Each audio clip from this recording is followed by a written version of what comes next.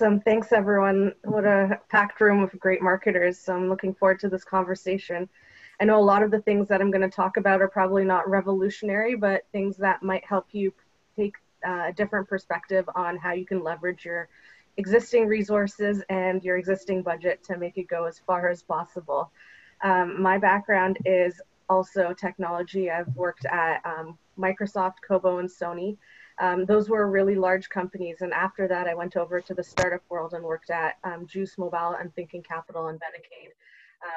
Thinking Capital and Benecaid before those two got acquired by really large companies. And so we're always like the smaller guys trying to fight against the bigger guys with smaller budgets. And there've been a couple of different tactics that I've been able to use in my career that I'm hoping to share with you guys today that will hopefully give you some ideas to launch off and be more creative as well within your marketing teams. And so, like Kelly mentioned, this is interactive. So we've got a couple of discussion questions at the end, and I would love to hear your perspective as well and hear what you guys have tried within the marketplace. Some of my tips are also available on Forbes. I'm also a writer on there as well. So let's get started. I just wanted to pull this slide up to talk a bit about brand value.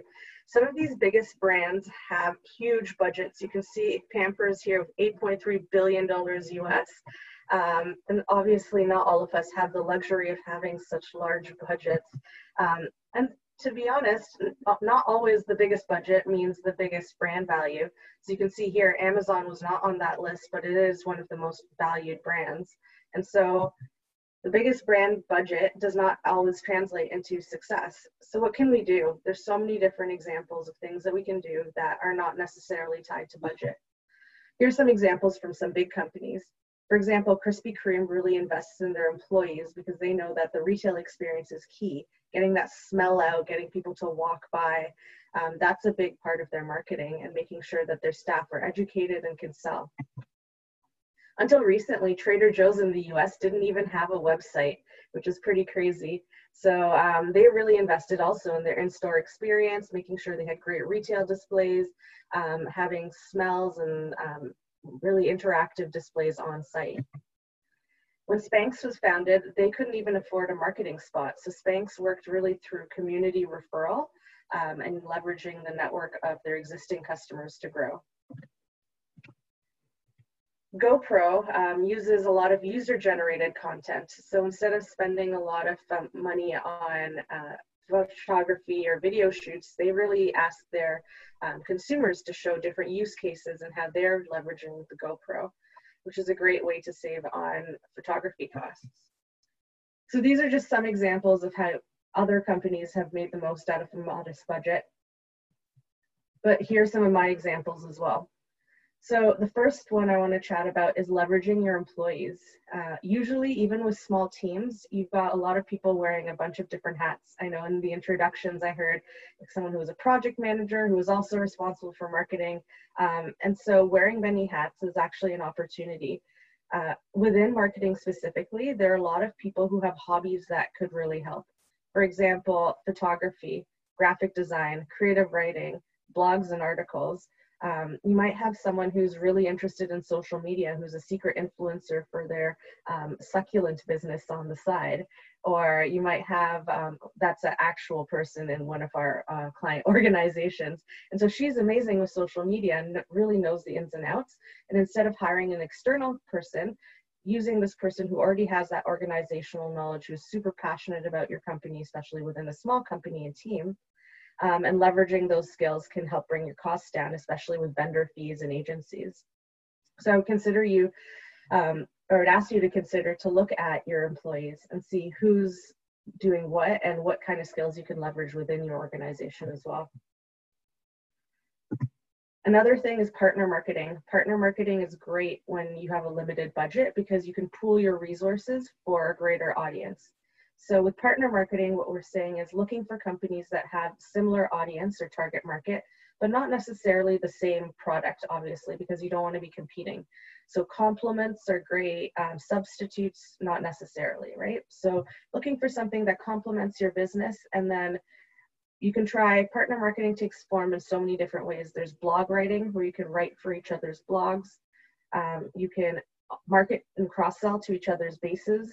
You can advertise to each other's bases. You can pool for co-op marketing dollars and share advertising space. There's so many different ways that you can look at partner marketing, but this is just one way that you can cut your costs in half. And you can also benefit from brand value. So say there's another brand that's really building out a cool niche, and you want to kind of piggyback off that.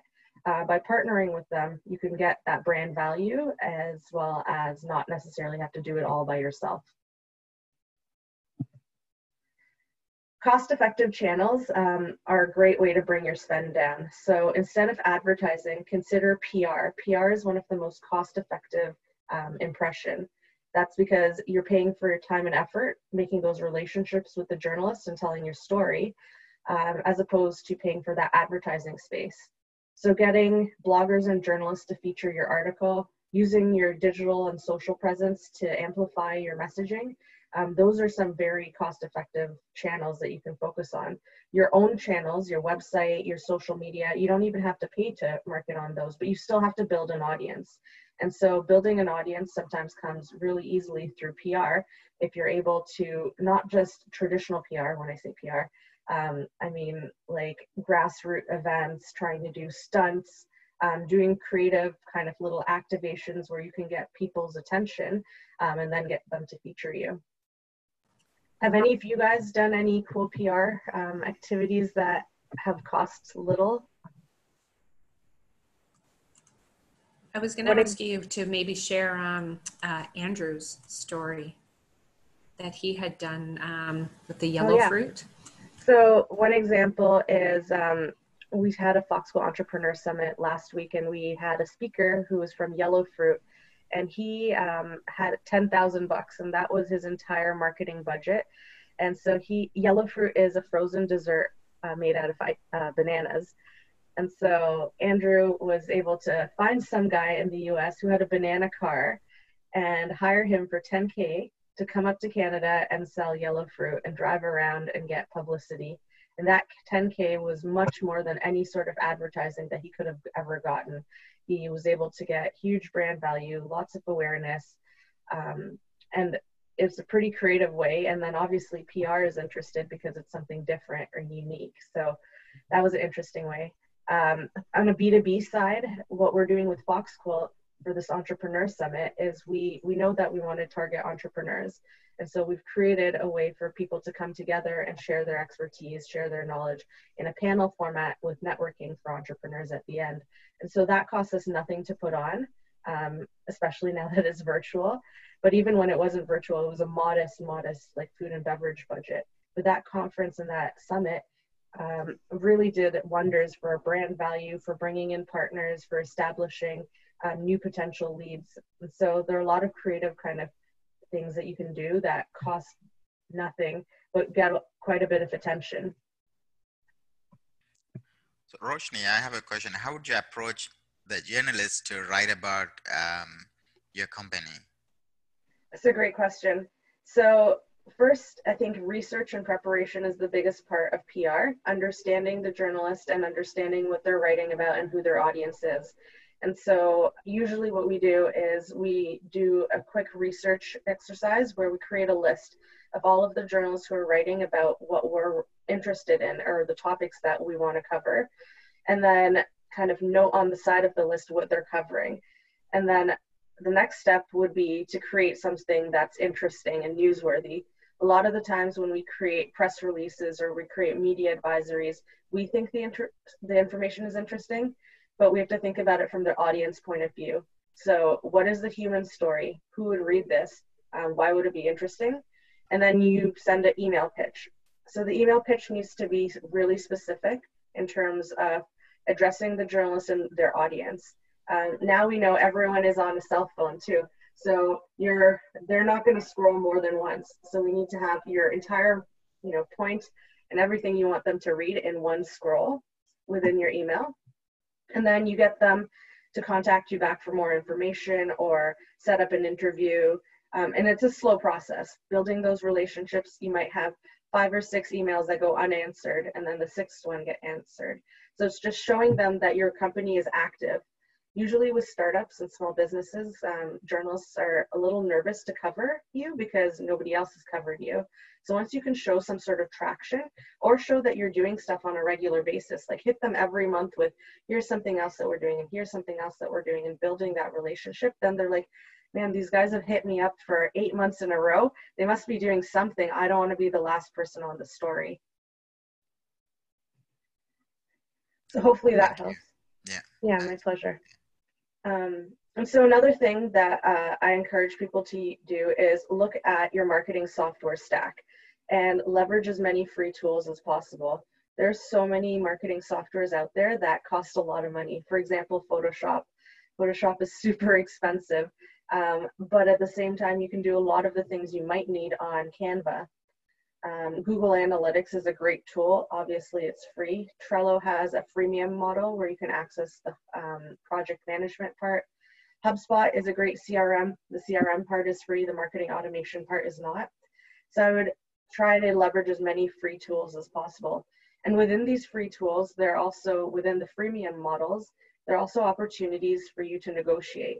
So one thing that I tell my team is, even though the price is on the website, that doesn't mean that's the only price that exists. And so even within HubSpot, for example, they have a special package for new and upcoming startups that they think they're going to grow with. And once they lock you in, they know that you're not probably going to move your CRM. So I encourage you all to check out free tools. And if the tool is not free, negotiate, ask them if there is a price for startups that are, want to trial it out, or if you can even get a couple of months for free. A lot of the times they'll say, okay, try the product out for a couple of months, and then you can save a couple of months of subscription too. Yeah, I don't know. This question could be for Kevin or Roshni. Now, because we do get Google credit from Google, so that's how we are running our cloud VMs. And what about HubSpot? Do they give startup credits so that we could use it like $10,000 or $20,000, so we could use it for 1 or 2 years? I haven't seen HubSpot credits, but I have seen special pricing for startups. Kevin, how about you? Yeah, same thing here. They have their HubSpot for Startups program, and then to Roshni's point, with most organizations, the published price is never the final price. You can, if you're a shrewd negotiator, you can usually get some discounts. Okay. Cool. Another point that I wanted to bring up is, especially when starting, in-source key activities and outsource experts. So insourcing and outsourcing can be a great way to kind of figure out what key skills you need in your organization and then slowly build. So sometimes what I see with a lot of startups is they either hire super junior people and they hope that they can run it, or they hire super senior people who don't really want to do the work and be hands-on, or they've got an agency dealing with everything. I think the ideal mix is a mix of all of those, and I think you have to kind of figure out what's best for your business. So if you're running a lot of Google ads, for example, having someone who can do that in-house is important, because you want to build that skill internally, and you want to kind of leverage the data that's coming in from Google for your sales team and for your other teams as well. So certain things that you can consider insourcing or consider outsourcing are things like graphic design, maybe campaign development, content creation and execution. But the things that are really important to keep in-house are project management, really being able to keep everything going, keep everything to flow, bringing in that internal organizational information back over to your agencies. Cross-functional programs, so then like any sort of sales programs or anything that requires deep integration with your company should be insourced. And budgeting and forecasting, obviously you want to have people inside your organization own the goals, own the forecast, and own budget accountability. But these are just some examples. I would just say look at your own company specifically and see, do you need a full-time person for this? And if not, then maybe it's appropriate to outsource. Or is having a full-time expert in this area going to be super expensive? And then what's the difference between having an intern or a junior person doing that versus the expert? Will you make an ROI by having the expert? you have to think about these HR decisions as like business decisions too, right? So are you going to make an ROI? Will this be profitable? And if so, then, and if you can use that resource internally for other things, then maybe it's better to hire them internally. But this could be a great way to save a lot of money. Cost of acquisition can generally drive budgets up. And so I recommend doubling down on your existing customers where possible. You can definitely reduce your cost of acquisition by going to the people who already buy from you and like you. So you can try cross-selling, creating complementary services for your existing customers, developing bulk programs, bulk discounts or loyalty programs, and then encouraging your customers to recommend you to each other and to their peers. The recommendation engine is super strong. I know that like in certain B2B spheres, referrals are like the #1 way to close business. I know like in the marketing sphere, getting a referral from a customer almost guarantees us that we're going to close. And so I think if we leverage our existing customers, we can get a lot more than trying to get net new customers, trying to convince them, bring them on board, and then, you know, get them up to our brand and get them into our communities as well. So leveraging your existing community and customer base can be a really good way. And then finally, there's a lot of money out there that we may not be tapping into. So there are a lot of government grants out there. There are pitch competitions. There are even competitions for marketing services. I know that we ran one out in the summer where we put out a marketing service prize pack just to see and help other businesses during COVID. And so a couple of different companies won, and they received a free marketing evaluation and some help and support throughout the way. So there are lots of opportunities for pitches. There's a company called Startup Fuel where they're like, I would say, a social media for businesses and startups. And they post a bunch of pitches on there as well. So it's a great platform. And then finally, crowdsourcing platforms. That's just another way to find additional funds. But again, if you're given a limited amount of dollars, there's opportunity to seek dollars elsewhere. And so even some of the government grants can help fund like a marketing intern or marketing junior. I know that at Fox Quilt, we leveraged IRAP to help bring on a junior marketer. And eventually IRAP paid, I think, half of their salary. And eventually that person has grown now to become, you know, full-time member of the team. So it was a great way to bring her in without having to pay her full cost of salary. Roshni, sorry on that. A lot of the universities, and I think you can go through, it's ITAC is one of them, but if you contact, I know Seneca College, York University, they have a work integrated learning program. So they call it WIL, W-I-L. And through that, you can get a lot of the students who have to do their co-op positions, and they'll help you cover about 75% of their costs. And it's most people that apply for it get that. And it allows you that opportunity. But if you look through some of the universities, I know definitely Seneca and York University have that. And it's for different positions. You can do marketing, you could do all kinds of things, programming, et cetera, and so forth. That's a great point. Yeah, Roshni, one other source I'd mention is a Vancouver platform called Riipen, R-I-I-P-E-N, which connects companies with universities all over North America.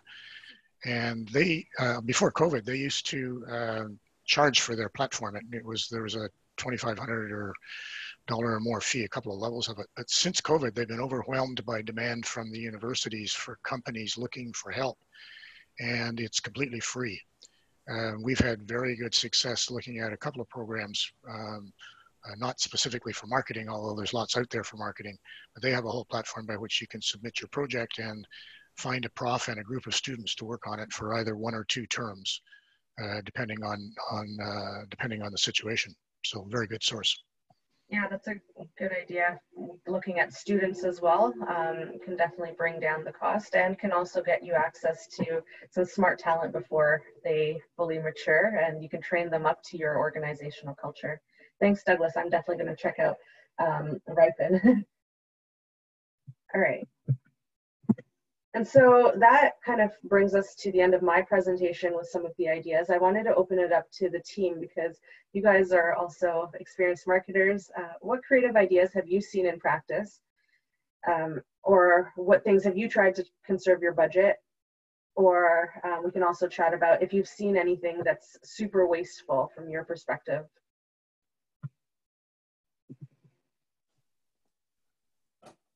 I'll start off with something.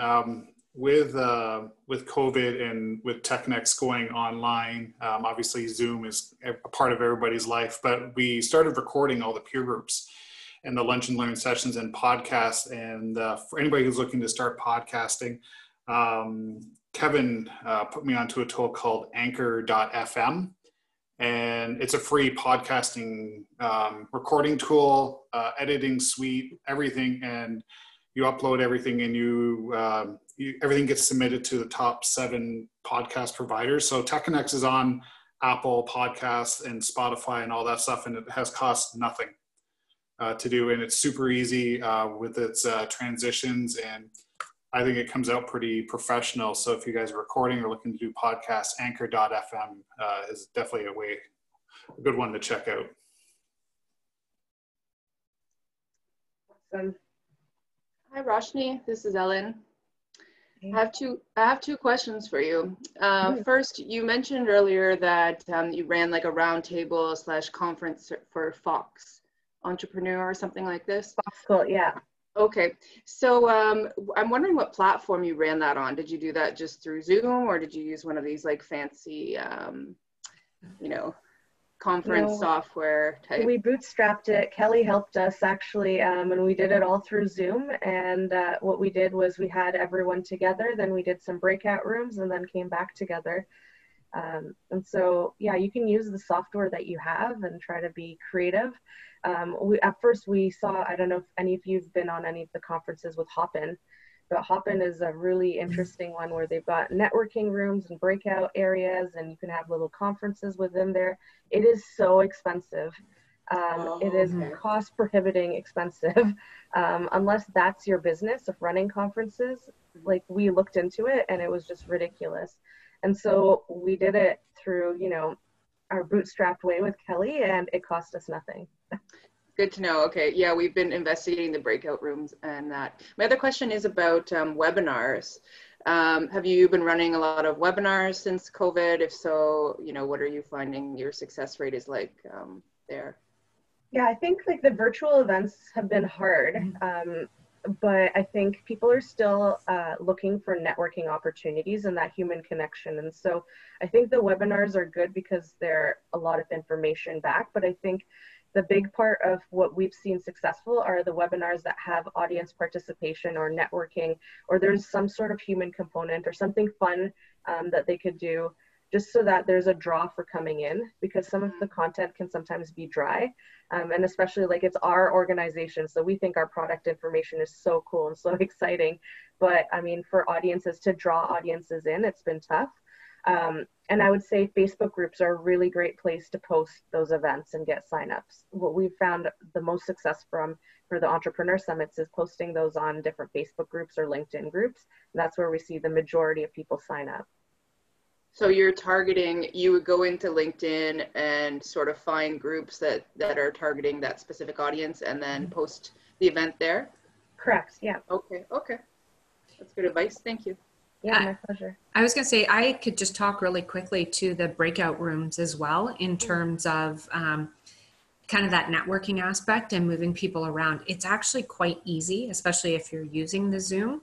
And what we ended up doing, the one thing is we wanted to mix the groups up a little bit more, but it was logistically, if everybody had signed up signed up, it would have been a bit easier because you moved up, but you're trying to do things last minute. But we ended up moving the facilitators that, like our panelists, into each of the groups. And when we did that, there was groups of about 5 people that got a chance to chat and meet one another a little bit more. It was definitely more interactive. They were smaller groups, and you find people speak up a lot more. But if you have any questions, Ellen, about how to use the Zoom and the breakouts, I'm getting a lot better at it. So Yeah, I will reach out to you for that. Thanks, Kelly. Okay, no problem. Yeah, I mean, it's one of these things I could even show you now, but you can set it up too. You have the ability to set it up 2 different ways, and it's whether it's you make the groups or whether it's just a randomizer as well. And then one of the other tools, and we haven't used it here, but in Zoom, you have the ability to use a Blackboard as well, or a whiteboard, I guess is what it is. And people can jot things down and share that information as well. So kind of when you're in a situation like this. Kelly, does Zoom have the ability to allow you to just create rooms and let people drop in as opposed to assigning them? Yes, it does actually. And I'm not 100% certain how that works, but it does allow people to move from room to room. So if you were to have specific speakers, I had looked that up, but I thought you could also create different like Zoom meetings for each speaker, and then publicize the list, and then tell people that when they can jump into any room when they want to. There's another tool called Remo, R-E-M-O, that was used at a conference I attended some time back. I've never seen it used again. It's actually fairly inexpensive, I think, but it was, the way it was done was quite interesting and very user-friendly. It was one of the best virtual conferences I've attended so far. The way they had it laid out was kind of like a map on a conference room floor. So if you were looking down at the conference center, for instance, on Front Street, when you're looking down from the balcony, you'd see all these different booths.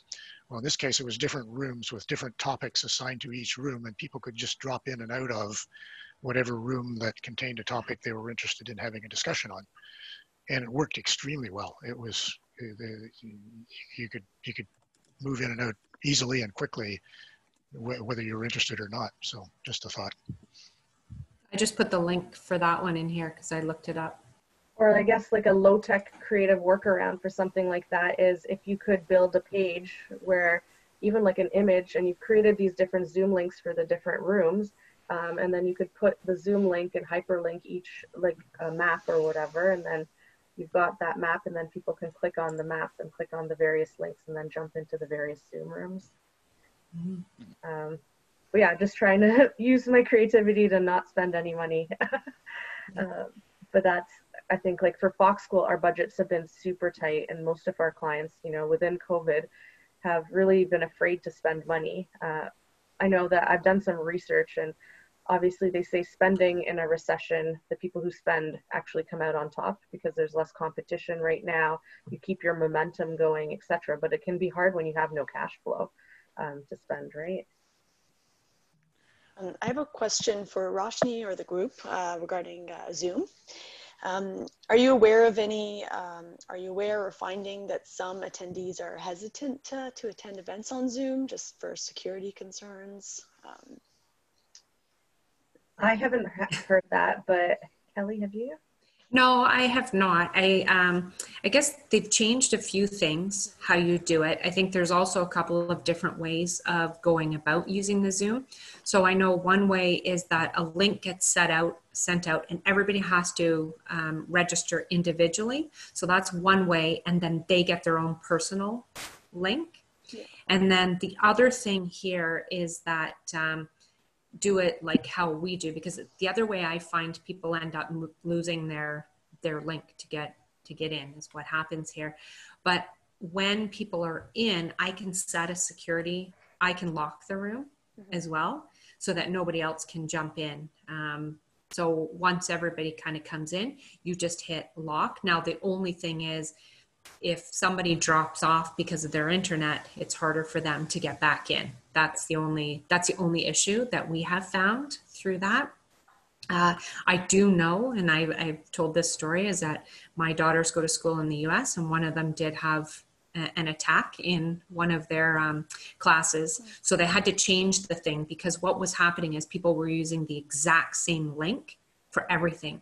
So that's the one recommendation, is every meeting you have, make a new link. Don't use the same one, because you can use a personal one, but then you have people, and I will give a story on that. I was given a link because I was supposed to be meeting somebody, and unfortunately I had it at the wrong time. Like it was 10:30, I guess, and I clicked it at 10 and ended up in her meeting with other people.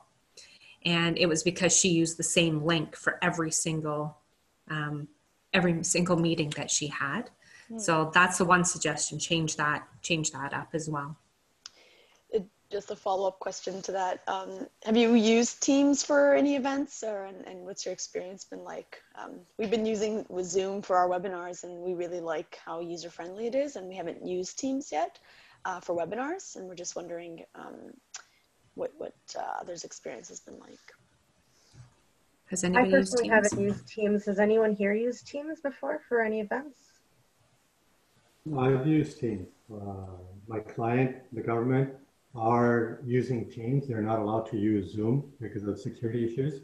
They focus on the Microsoft ecosystem, from using Office to MS Teams. It's pretty good. They work out very well. They got the same 50 individuals you can see as a gallery and share screens. It's pretty reliable. It had some flaky ups and downs initially, but I think Microsoft addressed a lot of the issues. So based on the government, they don't want to be using Zoom. They're into the Teams, and it has worked out very well. Thank you.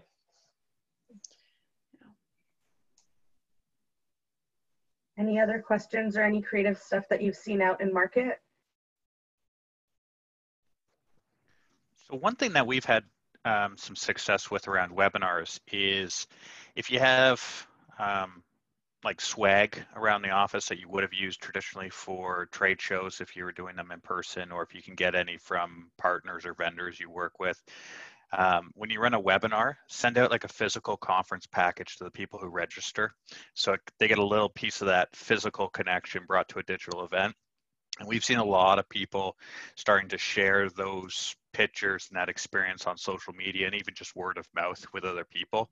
So in a world where everybody's doing webinars and digital events right now, it's a little trick to help you stand out. Oh, I love that. Great idea.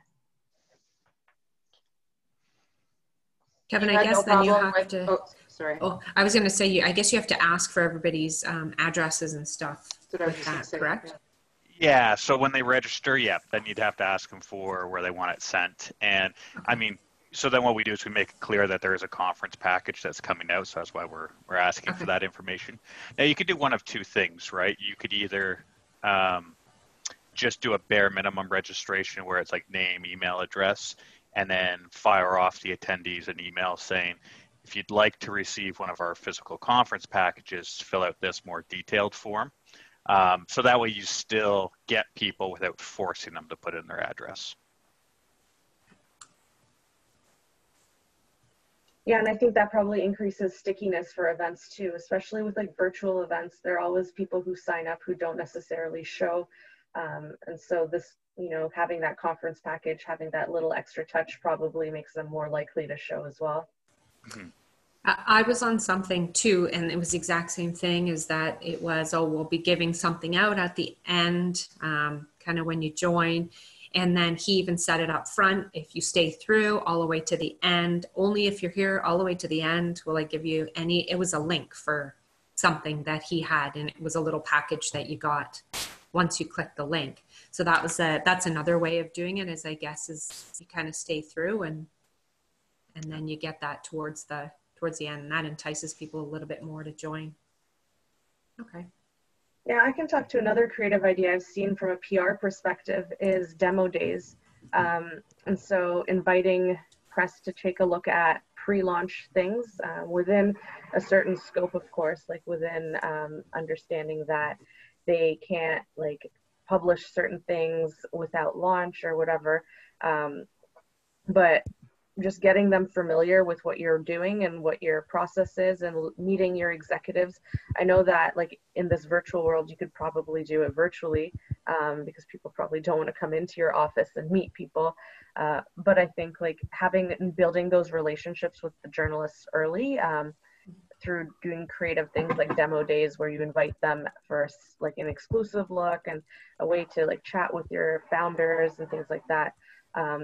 Can be a good way to build that relationship and start to get press coverage as well. One idea that we've played with and done a couple times, and that I've heard other people do on maybe like a bigger scale, is inviting like customers or end users to participate in a bit of a contest based around like writing a case study or writing kind of like a long form testimonial. So it allows you to kind of use some of that information like on your website and in your marketing, but then it also like engages your end users and your customers, and then you can kind of promote that information on social media, like in blogs and case studies, testimonials. It allows you to have like a ton of content, and then you know, offering some sort of prize or promotion or discount or something to kind of the winners gives a bit of an incentive for people to write more than just like a sentence or two. Yeah, that's a great point. And that contest and the motivation to get them to participate is awesome too. And then you might even get the offshoot of them sharing their testimonial or case study with another potential client as well, or resharing on their social networks. Yeah, definitely.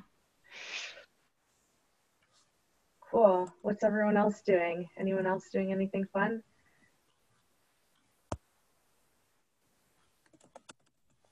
Nope, we're all in Zoom meetings.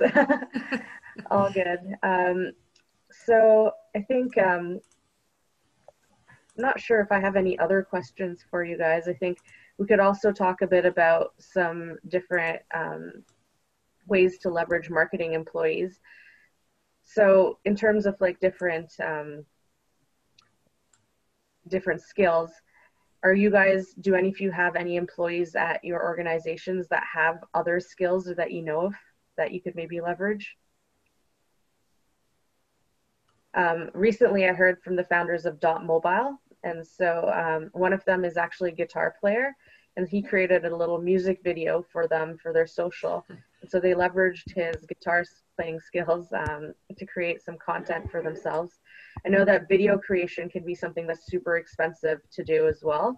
I've seen a lot of companies start to offer Zoom video interviews. So like for founder stories, for example, instead of going and having a fancy setup where you have to go into a studio and record your founder story, they're doing Zoom interviews where they give you all of the advice on how to set yourself up for it with good lighting and a great outfit, and then they coach you through an interview over Zoom, and then they'll edit it down to your founder stories, and it's less than $500, which is like pretty great for a video asset. But you can, like with phones, if you have a good phone, you could take that content to yourself. I know like for World Entrepreneur Day at Foxquilt, we interviewed some of our founders, the two co-founders, and we just did quick videos on like what it meant to them to be a founder and where they got their inspiration from and what entrepreneurship is like in general. And we were able to edit those on our computers and put those out like videos. And that's a quick way to get video content that's obviously pretty affordable. But even like behind the scenes content of your team working, video content is a great way to capture attention, get a lot of eye views. But at the same time, like you don't necessarily have to spend an arm and a leg on video content. Yeah, there's actually a lot on online if you look at just doing a plain old video and making it look pretty good on an iPhone. So you can actually look that up, and they look pretty professional. Mm-hmm. I was going to say too that I'm sure you guys know about, you know, how there's a lot of free like stock photo sites for blogs or for infographics or whatnot, but they also have free stock video sites. So if you're trying to create a video internally and you want stock footage of, you know, a bustling city or, a manufacturing type situation, then you can look for these like actual stock videos that are free and just create your own video content from them. Samantha, do you know of any that you would recommend? Yeah, so the one is called, I'll put it in the chat, is called Pexel, and they do both free stock photos and free stock videos. They have like you just go to the site and search it kind of like you would like paid stock channels. So I'll put a couple of them in the chat because there's a bunch that I know of. Okay. Yeah, awesome. And on that same note, there's also free stock music. So then if you are purchasing or you are trying to create a video, you don't necessarily have to pay for crazy music rates unless you want the latest Maroon 5 song or whatever on your on your video. But you can find all sorts of stuff on Envato Marketplace is another place where you can get a lot of great like templates, stock music, and for less than $20. Yeah, I think Ryan put it in the chat here because we use Adobe Spark for a lot of things. And what's really good about that is that you can actually put your own logo in it. So you can drag that in, take any of their stuff out, and then make it look like yours. The one kind of tip I was going to say, if people are using those free like stock photo or video sites, try to like get a little bit creative with like the terms that you're searching. So if you want like an e-commerce picture, don't just choose the first one that pops up when you search that, because guaranteed there will be a ton of other people who have also used that image. I've actually seen like images that we've used on HubSpot and other places like that. So just maybe try to get creative with like what you're searching, or maybe search like page 2 or 3 to find something that's a bit more unique. Yeah, and seeing Unsplash and Pixabay come up in here in Adobe Spark, that's where they even draw some of their pictures from, and you can flip back and forth between where you get them. But Samantha, that's a good point. So with the Adobe, sometimes what you have to do is scroll down and wait for them to load. You'll see it blank, but you have to sit and wait. So if you're prepared to do that, then you see different photos. I see. Yeah, I have a question. Yeah, do you know any website who can provide this photograph service? Because our situation is we have different job site, different job. For example, some job is very far away in Alberta. We cannot send someone to Alberta to take the photo of our, to take the picture. So is there any website so can provide to connect us to some photographer in Alberta, let's say in other provinces or even in US, and we can pay them online? Carol, a question, is that to actually have them go to the site to take a picture? Yeah, yeah. Okay. I personally am not aware of any. Do any of you guys know of any? No. Only there's a business opportunity to create a platform to connect photographers with the customers. Oh, there we go. Yeah. That's right. A platform to connect a freelance photograph. Yeah. What was the question again, Carol? Oh, I see. So is there any website that can connect us with a freelance photographer to go to the job site to take a picture? I'm sure there are some, like that sounds like something. I know that there's websites where you can like get people to create a logo for you and that kind of stuff, right? So I feel like there's probably something out there. Yeah, maybe you can check Upwork. Upwork is a good site where you can hire all types of freelancers, not just graphic designers or any sort of content writer, but I think you'll definitely find a photographer there. Parthy, did you say Upbook? Yeah, I'll send the link in the chat. Okay, sure. perfect. Yeah. Thank you. Yeah, so that's a great one too. Upwork is a great place to find a whole bunch of different freelancers, from marketing specialists if you need a little bit of marketing support, to content writers, to SEO people, to graphic designers. I would just say with Upwork, you've got a lot of different people from different countries there, so you definitely want to check their reviews and check the quality of the work. Yeah, I just put another link in the chat for a site called Gig Salad. So they have freelancers for everything, so musicians, photography, catering. So okay. We use that to find a musician for a wedding. So we hear back quickly from these freelancers. It's pretty good. Cool. Yeah. And I saw just to add another one to the list, I think Fiverr. It's Fiverr. That's another good one. Yeah. Perfect. So that's another good website where you can hire freelancers, and it's quite cheap. Thank you. There's also if you're doing any kind of like branding exercise or product names, logos, anything like that, there's a lot of platforms out there where you can crowdsource feedback on that. So you put up a cash prize of $200 and you'll get a couple hundred people submitting ideas and proofs, and whichever one you pick, that's the one who wins the prize. I'll try to find some examples and send that over to you guys. Yeah. Thanks, cool. Kevin. That's good. I'm just trying to make a note of some of the things here, and I'll try to capture it and send everybody an email as well, just to give you an idea. I know everybody's probably jotting notes down. I know another thing that's been successful for us on our social channels has been contesting. And so getting, people to tag a friend and then trying to leverage their networks so that we can get exponential reach. So if you're able to give away something on your social platforms and get people to engage back, even get some sort of user-generated content, it's even better because you can use that content like Samantha had mentioned earlier, like testimonials or things like that. But contesting can be a good way to incent people, either from like a customer feedback and survey perspective, but also from like getting content, getting more followers, getting more content, more likes on your page as well.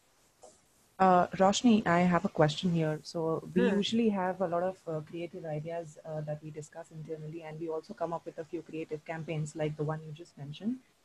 But when it comes to approvals, like we already have a lot of approvals in place where you have to actually ask the management to post it or, things like that. And it usually ends up that the management asks us if this particular event is going to yield any ROI. So it's a very weird question because every marketing campaign we do ends up at this question, what is the ROI that's going to come out of it? So can you suggest something to tackle this question? Yeah, that's an interesting question on the ROI side because like there are a lot of different parts of the marketing funnel that you can't measure, like awareness. And so measuring the ROI of a PR activity can be quite challenging. What I would say is look at what your KPIs are for the contest, for example. So if your KPIs are to grow your audience base by 100 followers or whatever, what is that 100 followers worth to you? It's now 100 people that you can now talk to on a regular basis. Of those 100, do you think you could convert any of them? What is your general conversion rate? Do you have any conversion rate off social? If you don't, for example, you could try to maybe say X% of these people will be within our target market and we hope that we can try to sell X% to them. So, or you could look at them as new leads and then you could say, okay, we've brought in 100, we're hoping to bring in 100 new leads. If our cost of acquisition or cost per lead is like $70 on Google, then perhaps we would be willing to spend $70 cost per lead here. But then again, these leads are probably not as great as the Google leads. So maybe we're willing to spend a little less. But I think if you can look at it at cost per lead, or if you can try to figure out what that KPI is and how that ties back into the business, then that will help you kind of explain an ROI. Okay. Yeah, thanks. It's a challenging one for sure. I know from PR people especially, right? Like how do you measure the value of awareness? Because that's just so high on the funnel. And so like it's not necessarily an immediate ROI, but without those activities, it'll be harder to convert later down the funnel. Mm-hmm. Another way to kind of help management understand, I think, is showing the entire process. So showing where that fits within the customer buying process or within the marketing funnel. And then if you show them where it fits within the funnel and how it plays together with all of the other tactics, or how that one tactic, if you don't have it there, there's a gaping hole in your funnel, I think that will help them understand too, because a lot of companies I see focus a lot on the bottom of the funnel, especially when you're starting, because that's where you're really going to see the ROI on the dollar, especially like, for example, with search. But then, especially when you're starting out, you don't have that awareness. So without the awareness, people don't know about you, and you've got to spend a lot more on the bottom part of the funnel. Then if you did kind of split that budget and have some awareness activities. So therefore, when people have heard of you now, they're much more likely to convert. I think this reverse psychology will work. Like it's better to show them what will happen if the awareness is not there. Mm-hmm. Yeah. Okay. Because it costs a lot more to convert a customer who's never heard about you. Yeah. Are there any more questions or comments here? Okay, well, thank you to everybody for joining us this morning for our marketing peer group. And we look forward to seeing everybody. November is not on the calendar as of yet. We believe we're speaking to, it's on November 4th, but e-commerce and how to go about choosing a platform, designing a great user experience, and SEO for e-commerce, and how service-based companies can use e-commerce. So that's kind of the focus. We're just working with somebody who is supposed to speak to that, so it's not up there at this point. If not, then we'll have Kevin or Roshni jump in with something there. And then December is on the calendar for future looking, and it's on designing your 2021 digital marketing roadmap and how to go about doing that. And then in January is actual trends for 2021. So it kind of leads one into the other. But thank you very much for joining us. If anybody has any questions or things that you do wish to speak about or know about, please let us know, and we can get our experts on it, or at least thinking about it or finding some information on it. So thank you. Thanks to everybody for joining us today, and we look forward to seeing you. Oh, there's I know somebody actually, I'm thinking about it, brought up, Roshni, you did talk about funding. On October 23rd, we're doing a session with Venture Lab and MentorWorks on proactive approaches to government funding, and kind of talking about how to be a little bit successful and what you should be looking for as well. So that's on a Friday, October 23rd. And then for those of you that are the key stakeholder in your business, the October 21st is our AGM. So either hopefully you'll attend, or if not, get your proxy in to us as soon as you can. So Ryan, did I miss anything? No, I think you pretty much hit everything right on. Oh, I know I did miss one. October 14th, our Lunch and Learn is on, it's kind of, October is Cybersecurity Month, and it's a Lunch and Learn on kind of, you can't measure what you don't understand. And the fellow that's going to speak, he is the founder and director of a security operations company called Layer Zero. He had been the CIO in Sarnia, and what he's going to do is kind of relate 3 stories for you to be able to understand what you should be looking at, what you should be measuring, especially for a lot of us that don't have the best understanding of all the security. And he's really going to focus on the fact that we transitioned super quick to being online. Most of us are online and not in an office, and kind of how to deal with that. So those ones are our lunchtime events. Other than that, everybody have a fantastic day. We look forward to seeing you again in November, or any of the other peer groups through the month. Sales is next week. I know that kind of goes hand to hand with marketing. And have a good day. Now I see the sun is coming out and it's not raining. So enjoy that. Have a fantastic Thanksgiving weekend, whatever that looks like for you, whether you're with a very small group or just kind of looking at the walls within your house. So everybody have a great weekend, and we'll catch up soon. Take care. Thanks. Thank you, Bye-bye. Thanks. Great session. Bye. Bye-bye. Roshni. Thank you.